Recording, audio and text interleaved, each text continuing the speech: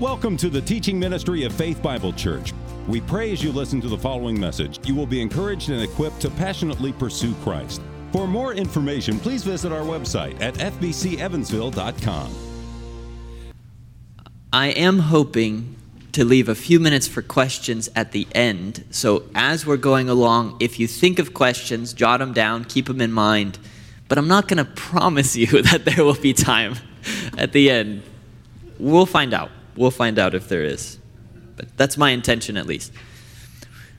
Today's focus starts us here in Genesis 28. We are focusing on verse 16, and let me read it for you. Then Jacob awoke from his sleep and said, "Surely the Lord is in this place, and I did not know it." If you know this story, you know that Jacob, when he said these words, was not in a good place. He was in a very bad place. Jacob, the deceiver, had tricked his brother Esau 2 times, stolen his birthright and his blessing, and now his brother wanted to kill him. Jacob was helped by his mother in deceiving his brother. So this is what we can call, very mildly, a dysfunctional family. And some of you are from dysfunctional families in various ways, and you can understand where Jacob's coming from. He's running away from home because his brother would kill him if he didn't. Don't know if you've ever been in that circumstance. It's not a good one, I'm sure. So he is on the run, leaving his hometown, leaving everyone he knows to go to relatives far away. Dysfunctional family. It is a consequence of his own personal sin in tricking his brother with his mom's help. Maybe you are in a place right now that is not good because of your own bad decisions. Then you're like Jacob. He's experiencing conflict. Maybe that's you right now with other people. He's on the run. He's in a very uncomfortable place. He's actually so uncomfortable that Genesis 28 verse 11 says that he took one of the stones there in the desert where he's running. It becomes night. He takes a rock, he puts it under his head, and he lays down to sleep. I guess I don't know about running through the desert. I feel like the sand would be softer than a rock, but I guess not. So he takes a rock, it's under his head, he's going to sleep. Needless to say, this is a bad situation. This is not glamorous. This is not Hollywood. This is real life. It's glamorous maybe to read about it because we know what God does in it, but you have to remember that for Jacob, it was not glamorous to live it in that moment. He didn't know how things turn out, just like you don't know how your life's going to turn out. You're just going to sleep on a rock in the desert with conflict, dysfunctional family, personal sin, and its consequences. It's not a very fun thing.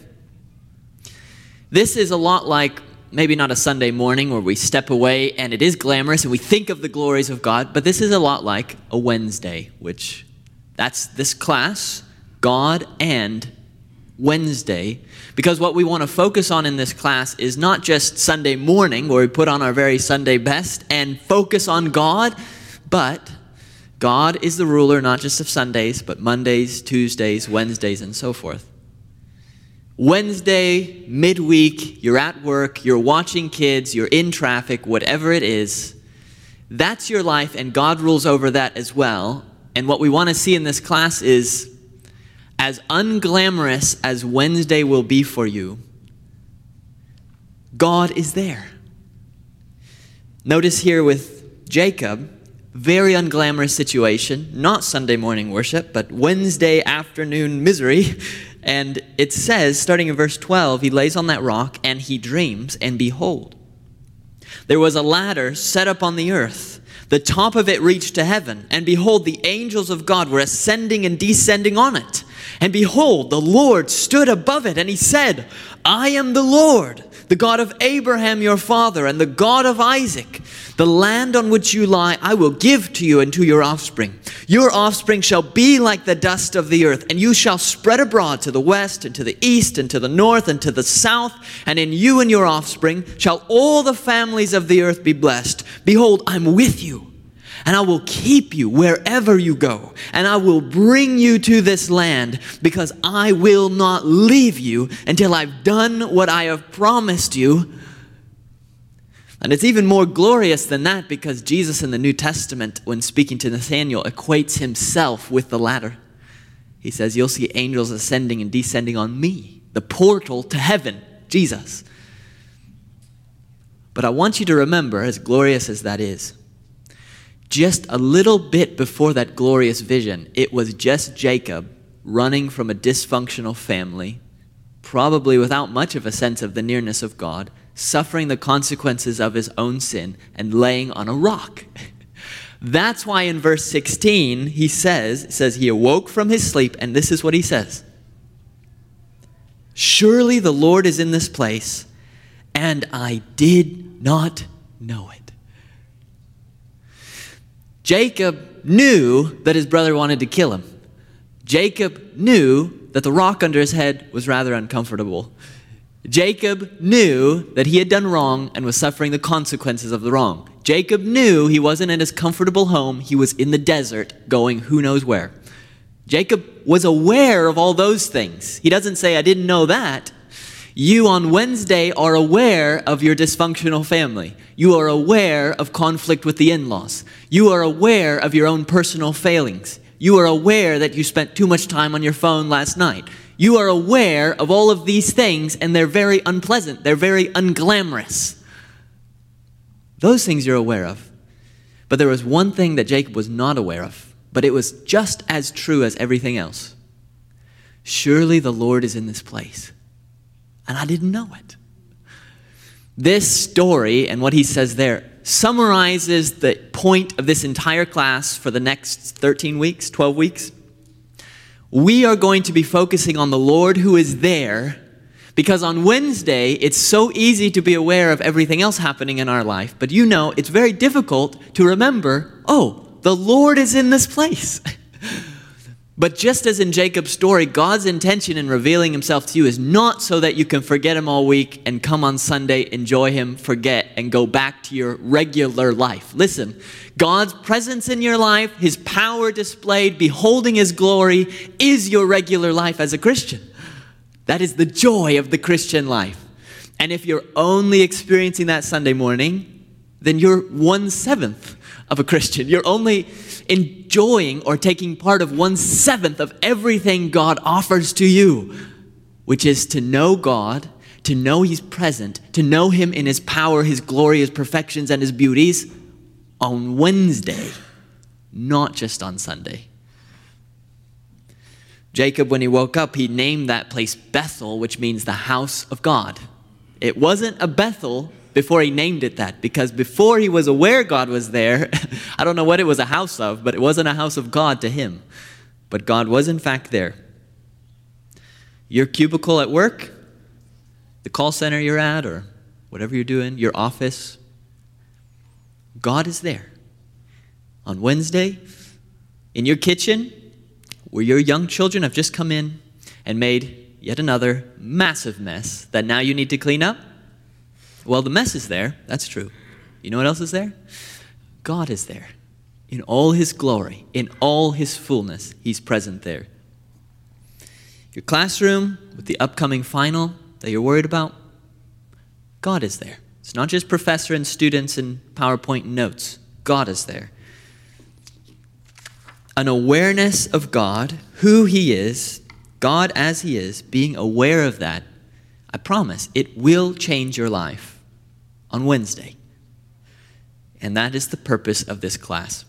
So what we're going to be doing for the next so many weeks is each week we're going to take one attribute of God. And if you want to know what that is, we're about to talk about it. But it's one thing true about God. We're going to focus on it as God's revealed it to us in his word, trying to understand who he is.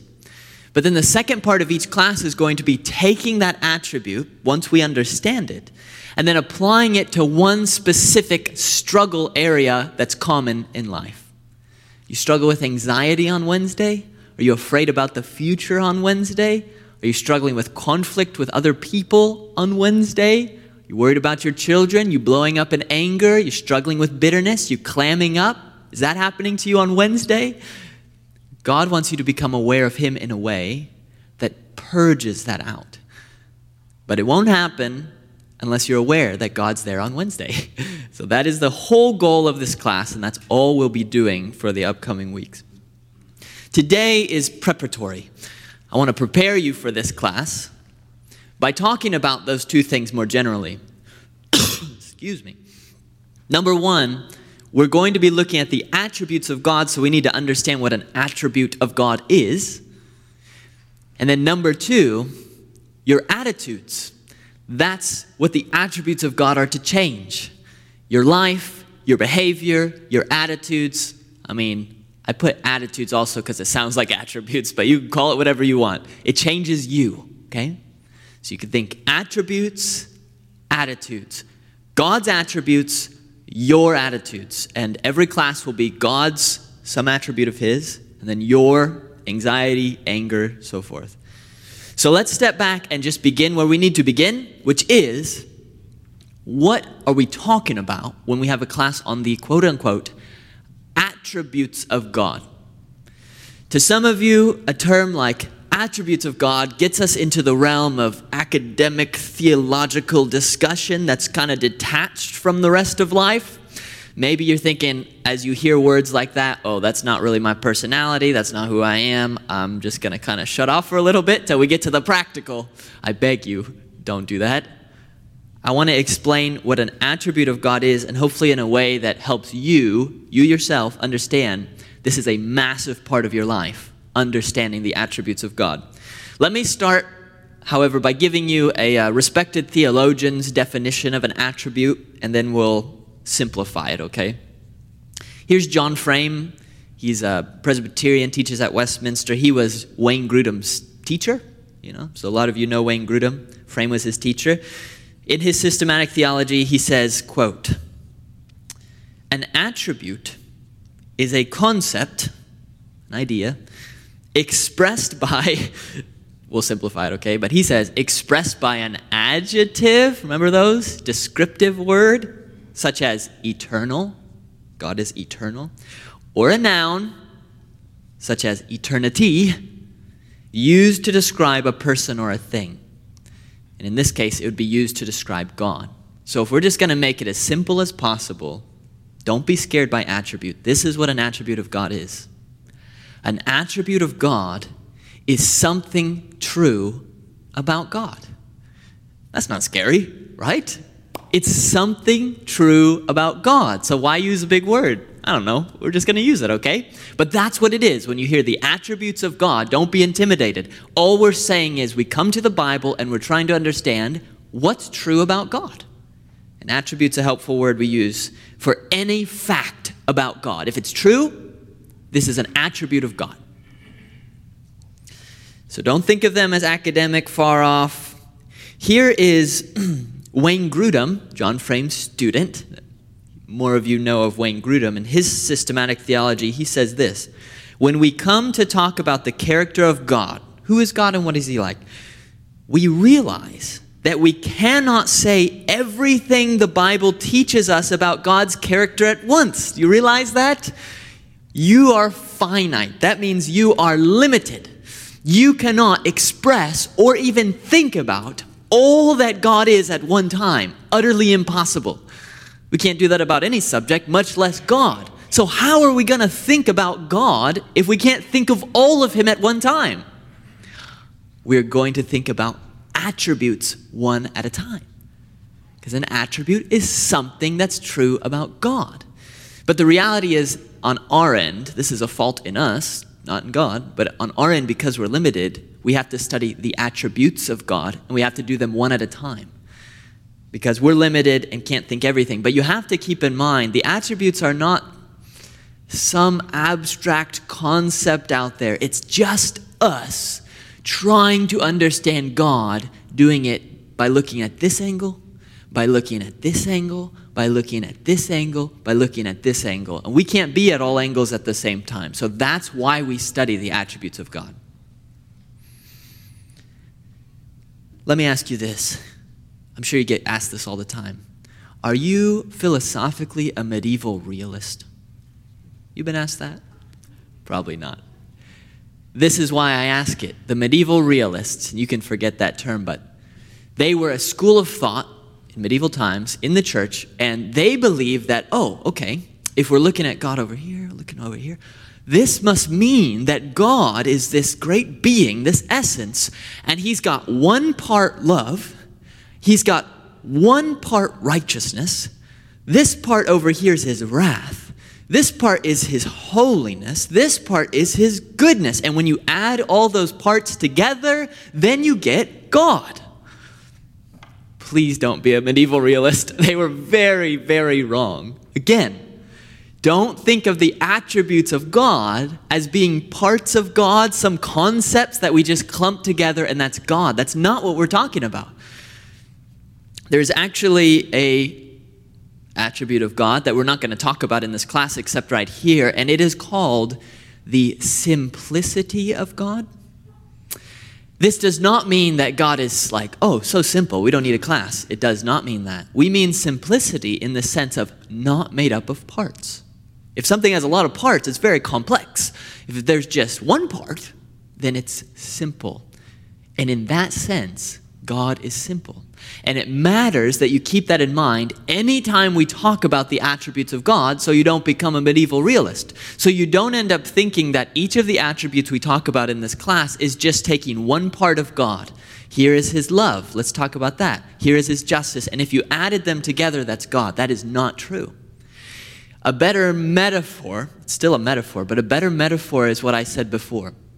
This is all of God. He is all love. He is all justice. He is all righteousness. He is all goodness. You're not going to find a part of God and, oh, justice, but no love here. It doesn't work like that. He is all his attributes absolutely and completely. The limitation is in us, that we can't see them all at the same time or think about them at the same time. So what we have to do is step over here and focus on his love. And then step over here and focus on his righteousness. But I don't want you to think that we're taking different parts of God as if he can be separated out. We are looking at one God who is simple and united in his being. It's because we're limited that we can do a class like this and focus on one attribute at a time. They don't divide out. Here is John MacArthur has Biblical Doctrine, which is his systematic theology. And he writes in there, quote, God's essence is identical to his perfections. And the word perfections here means attributes, okay? So what he's saying is God's essence, who God is exactly the same as his attributes. That's all we're talking about. They're not different. It's the same. He says, there is no essential distinction between God's essence and his attributes. There's no essential difference between his attributes, his perfections, to one another. Love, they're not different. They're together. Each perfection or attribute characterizes God's complete essence simply and eternally. That is to say, God is what he has. God is what he has. If God has love as an attribute, we're just saying that's what God is. He doesn't merely possess love, justice, and goodness. He is love and justice. Eternally, fully, completely. God is eternally all-powerful, all-holy, and all-loving. Why am I hammering on this point? Because I want you to be convinced that doing a study on the attributes of God is not some high theology that only academic Christians partake of. All we're talking about is, what do you think about God? That's it. And if you can't tell me who God is with one amazing utterance that encapsulates the entirety of his being, then you, just like me and everybody else, are stuck having to talk about attributes, one angle on who God is at a time. But we have to keep in mind, these aren't parts, they're not separable. This is just us talking about God. Do you want to know, in reality, who God is? Then you want to study the attributes of God. Hosea chapter 6, verse 3, the famous passage where the prophet tells Israel, let us know, let us press on to know the Lord. His going out is as sure as the dawn. If you're going to obey that, let's know the Lord. Then you have to study the attributes of God, whether you call it that or not. He even gives one. His going out is sure. That's God's faithfulness. Jeremiah chapter 9, verse 23 to 24, if you're going to obey this command, it will at least require a study of the attributes of God. Here it is. Thus says the Lord, you wise? Are you wise? Don't boast about it. Let not the wise man boast in his wisdom. Are you mighty? Strong? Don't brag about that. Let not the mighty man boast in his might. Are you rich? You got a lot of money? Don't brag about that. Let not the rich man boast in his riches. What are we going to brag in? Let him who boasts boast in this, that he understands and knows me, that I'm the Lord, and what follows? Attributes of God, who practices steadfast love, justice, and righteousness in the earth. For in these things I delight, declares the Lord. If you're going to obey passages like this that call on you to know God, and we'll see that that knowing is more than just in your mind, but it's not apart from that. If you're going to obey passages like this, you're going to study the attributes of God. Call it whatever you want, but that's what you're doing. And that's what we're doing in this class. So what we're doing in this class is not a study on the attributes of God. What we're doing in this class is the study of your life. This is what your life is primarily about. More than your career, more than your family, more than anything else that's true about you. If you've been called to Christ, even if you haven't, God created you to know him. And that includes knowing who he is. And that is a study of his attributes. I need to give you just one warning before we move on from what an attribute is. The warning is this: anytime we study the attributes of God, we're in grave, grave danger. The danger is that we might come to think, once we've studied God's love and looked at the relevant passages of Scripture, and we know the appropriate theological terms, and we've meditated on it, okay, once we've got that data down, you may come away with the feeling of, now I know the love of God. No, actually you don't. You do and you don't. The warning is that you have to bear in mind in any study of God's attributes that while you will be learning true things about God, you will never learn one exhaustive truth about God. I don't mean exhaustive like, ooh, that's tiring, although it can be that. I mean exhaustive in the sense of when you study the love of God, if you've looked at every passage, if you've spent 60 years as a professor at a seminary focused on that, love of God, then at the end of that time, you've made a good beginning. Anything you come to learn about God, because he's God, because we're limited and he is not, because of his grandeur and his glory, anything that you learn about God, you have not learned it exhaustively. But you have learned it truly, okay? You learned something true, just not exhaustively. It reminds me of Job in chapter 26, where he says, after talking about the greatness of God, behold, these are but the outskirts of his ways. How small a whisper do we hear of him? But the thunder of his power, who can understand? I love that verse. So after these 13 weeks, you're going to come away with a truer understanding of who God is. It's going to change your life. But you have to remember, this is preschool. You spend your whole life going on each attribute of God, trying better to understand and apply them.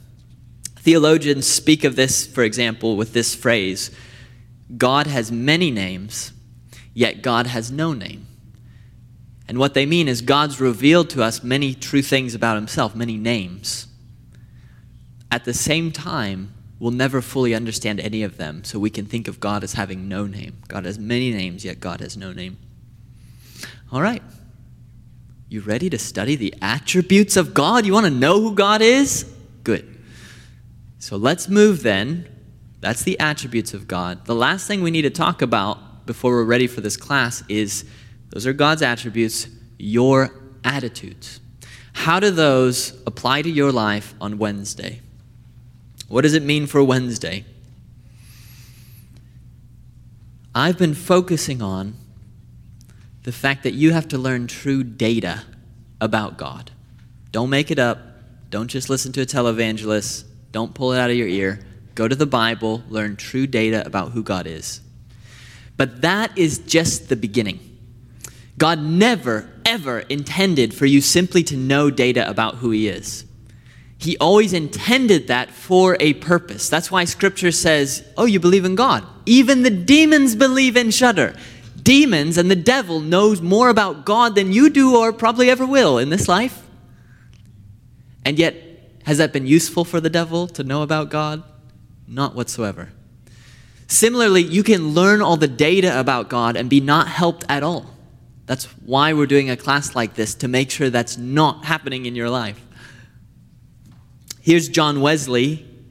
He says, quote, orthodoxy, or right opinion, the data, is at best a very slender part of religion.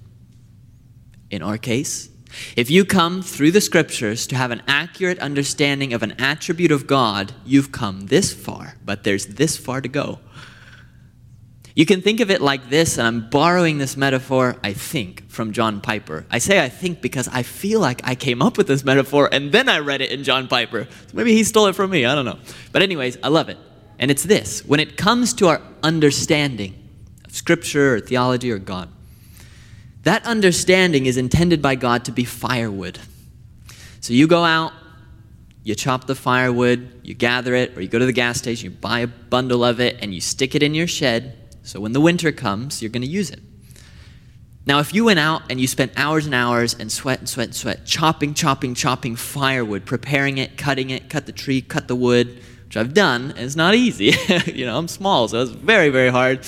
But you do, that's a lot of work. You've got the firewood now. Imagine if you put it in your shed every winter, but you don't have any way to burn it. So after winter, you just take it out and you throw it away. And then next winter, you spend day after day chopping firewood, get it in your shed. You got to move stuff out of there, get all that wood in there, but you don't have a way to burn it. So you just throw it away, turn on your gas heating, throw it away. That would be an utter waste of your time.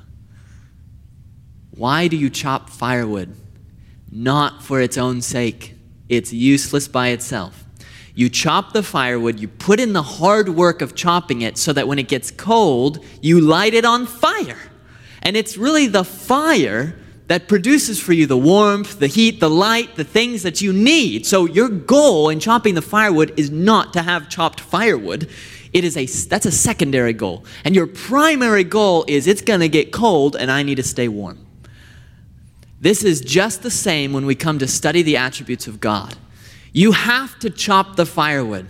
If you don't, there's nothing to burn. So you have to do the hard work that we'll do at the first part of every class of knowing from Scripture the data about who God is. What does it mean when we say that God is love? It means something and not something else. We have to do the work to know that. But if that's where you stop, you have just wasted a lot of your time. Because our purpose in chopping the firewood, in understanding and reading the Scriptures, journaling, praying, meditating, reading good books, we're trying to know the data about God, not for its own sake, but for the fire, ultimately, of worship. It produces in us a ground, a basis for our worship. If you try to worship an unknown God like the Athenians, it's useless. You don't have any fuel there. If you've ever tried to pray and it's just blank, empty, you got nothing to say, you're just cold, okay. You're not thinking rich, deep thoughts about God, it's really hard. But if you get that data, if you do the hard work and you know true things about God, and God sends the spark, and there's a blaze of worship, and you've probably experienced that in your life. So, when we talk about studying the attributes of God, it's not for its own sake. If you do it for its own sake, to look smart in conversations because the people around you expect you to know what omniscience means or whatever, it's going to be a waste. And the only benefits you'll accrue are maybe arrogance or greater judgment. I don't know. It's not going to be good. That's why this class is not just God, but this class is God and Wednesday, because the knowledge of God is meant to light on fire in your life, producing worship and a completely changed life on Wednesday. So your attitudes. Probably several of you have read in my opinion, the best book on this subject, which is J.I. Packer's book called Knowing God. It was a very powerful, influential book, especially in the 2000s. I'm not sure when it was written, before then. But if you've read that book, then you know that in I think it's the second chapter, he quotes Daniel 11, verse 32, which says, "The people who know their God shall stand firm and take action." And then he goes through in that chapter and explains that if you're among those people who know their God, truly know him, not just data, but deeply, then this is what happens. 4 things. You have great energy for God. You have great thoughts of God. You have great boldness for God. And you have great contentment in God. Those are 4 Wednesday items. And he argues rightly, just on the basis of Daniel 11:32, the people who know their God shall stand firm and take action. That means your Wednesday changes. Here's how he concludes that section in Knowing God in chapter 2. He says, first, we need to recognize how much we lack knowledge of God. You might have a lot of the data, but he's talking about knowledge of the heart, worship. We must learn to measure ourselves not by our knowledge about God, not by our gifts and responsibilities in the church, but by how we pray and what goes on in our hearts. Many of us, I suspect, have no idea how impoverished we are at this level. Let us ask the Lord to show us. That is the attitude we want to begin this class with. A true, real sense that there is so much to know about God and so much of it we don't know yet.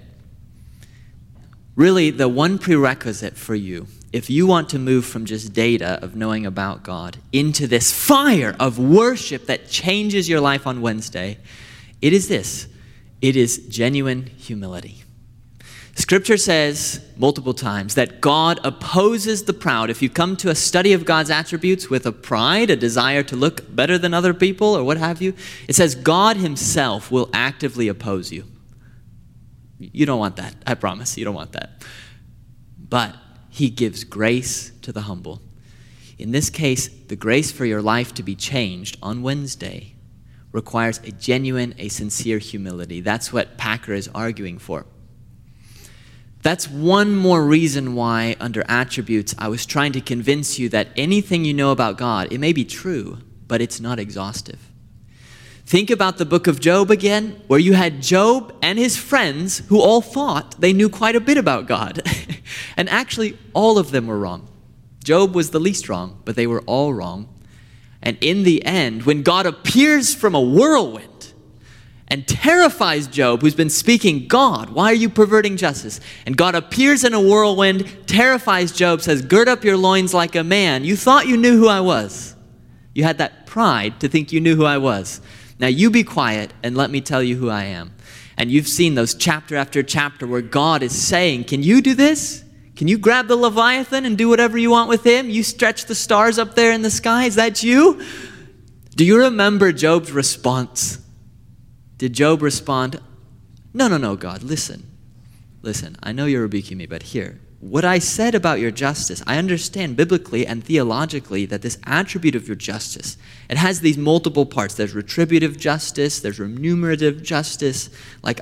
That's not Job's response. It's not his systems of theology. Job's response is this: God, I heard about you with the hearing of the ear, but now my eye sees you, and I repent in sackcloth and ashes. Job had to get to that place of humility by a powerful appearance of the Lord, and that's true for all of us in this study. If you want your knowledge of God to be more than just in your head, there has to be a powerful, don't misunderstand this, but I mean it, experience of God in your life, so that the data is not just data. A powerful experience of God that produces in you, which it does in every rational creature that experiences God, the humility that is appropriate to a creature in front of its mighty Creator. So even as we begin this class, I'd encourage you this coming week, here's your one piece of homework, that in your prayer, in your seeking after God, that you would ask Him to reveal Himself to you like Moses on the mountain, show me your glory, but you would ask Him also to give you humility. Because if you walk in those doors these 13 weeks and you don't have humility with you, you can walk right back and you can go because it's going to be a waste of all our time. So let's all for ourselves primarily pray for humility that would allow us to know not just data about God, but that will change our attitudes, change who we are. Here's a quote from A.W. Tozer. Many of you know Tozer. He was a pastor for some 30 years in Chicago, actually. So he lived a busy life in that sense, but he's best known as a pastor who knew God and helped others do the same. We're hoping to have several copies of his book, The Pursuit of God, available at some point in the future in the foyer for you to buy at cost, just so those are available to you. But you can get it online. You can buy it wherever. It's an excellent book. Highly encourage it. He has one other book that's very popular called The Knowledge of the Holy, a life-changing book, actually, for me and for a lot of people. But he says in The Knowledge of the Holy, quote, "I believe there is scarcely an error in doctrine or a failure in applying Christian ethics that cannot be traced finally to imperfect and ignoble thoughts about God." Tozer's good at making those big statements, but I think he's exactly right on this point. This means that what are you struggling with on Wednesday? It could be any range of things. Are you looking at pornography on Wednesday? Are you blowing up on your coworkers on Wednesday? Are you thinking critical, bitter thoughts about other believers on Wednesday? What are you struggling with? Tozer says, whatever else is going on in your life that's bringing that up in your heart, the essential thing is that you do not have a correct, meaningful knowledge of God. There is a fault in your true, deep understanding of God. And if that fault is corrected, it will result in overcoming sin. You believe that? You believe you can stop blowing up on your wife by having a truer, realer, worshipful knowledge of God? You might have to do some other things, get some practical homework, retrain your habits, whatever else. But this is, Tozer saying, the essence of it. The reason you're an angry person, the reason you worry all the time, is ultimately a lack in your knowledge of God. And if you grow in your knowledge of God, that's going to change for you on Wednesday.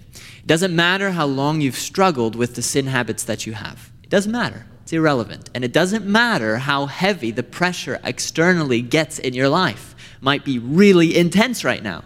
It doesn't matter. If you have a true deep knowledge of God, you will, Daniel, stand firm and take action. Are you struggling with laziness? Have you reached a plateau in your Christian life on Wednesday where you just kind of chill and get by? You need to know God. Data on fire. That's what you need. If your knowledge of God is not changing your life on Wednesday, then you're missing it. You're not really deeply growing in your knowledge of God, hence the purpose of this class. So what is it for you? Are you sleeping on a rock right now? I don't know for each of you what the trial is. You may be having a dysfunctional family and you're on the run and you're in an uncomfortable part of your life right now and you're starting to see parts of your heart that you never thought were there, and there they are. And it's frustrating, and you've tried everything in the book, you've read every book, and you're trying to know, how do I overcome this? You need, like Jacob had, a vision of God. Not literally in a dream, okay? Don't misunderstand. You need, through the scriptures, a truer, deeper, worshipful knowledge of the attributes of God. That will change your life. The goal by the end of this class is that wherever you are on Wednesday afternoon, drinking your coffee, trying to overcome that fatigue that sets in, wherever you are, that you'd be able to say, like Jacob, God is in this place. And 13 weeks ago, I didn't know it. and now I do. And you rename your cubicle Bethel. This is the house of God. And it changes your life. I guess we'll do questions first here. We've got a few minutes here as we wrap this up. If there are any questions, it's okay if there's not. I won't make it awkward, okay? But if you have any questions, then we'll address those briefly here, and then I'll pray and we'll be done with this lesson. Does anyone have any questions?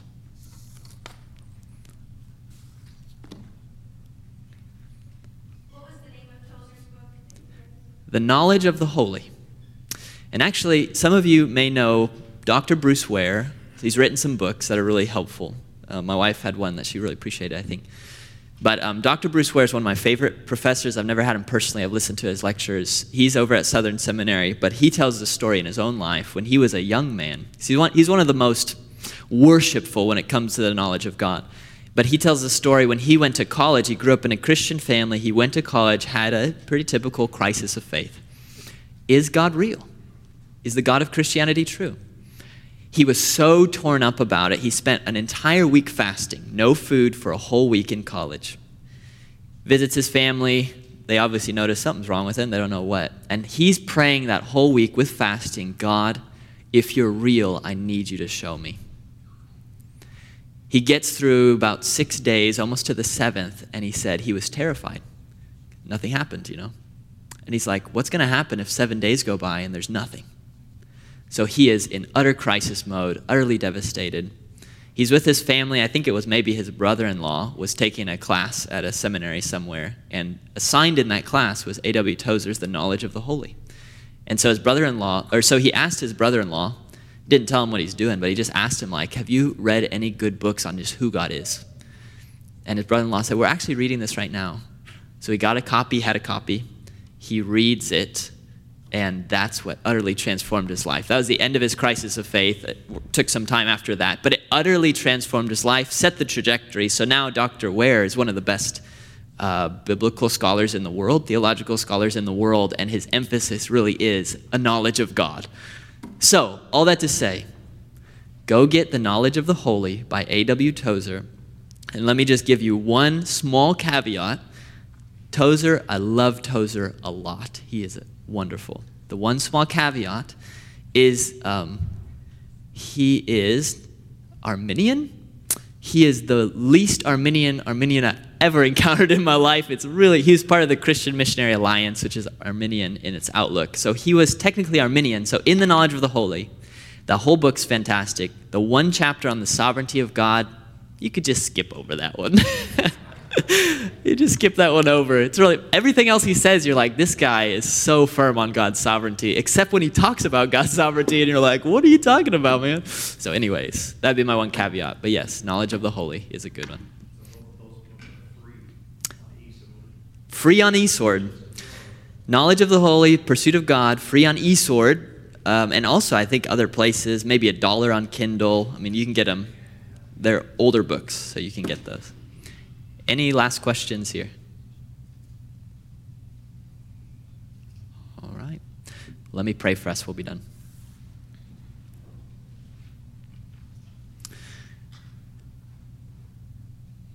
Oh God,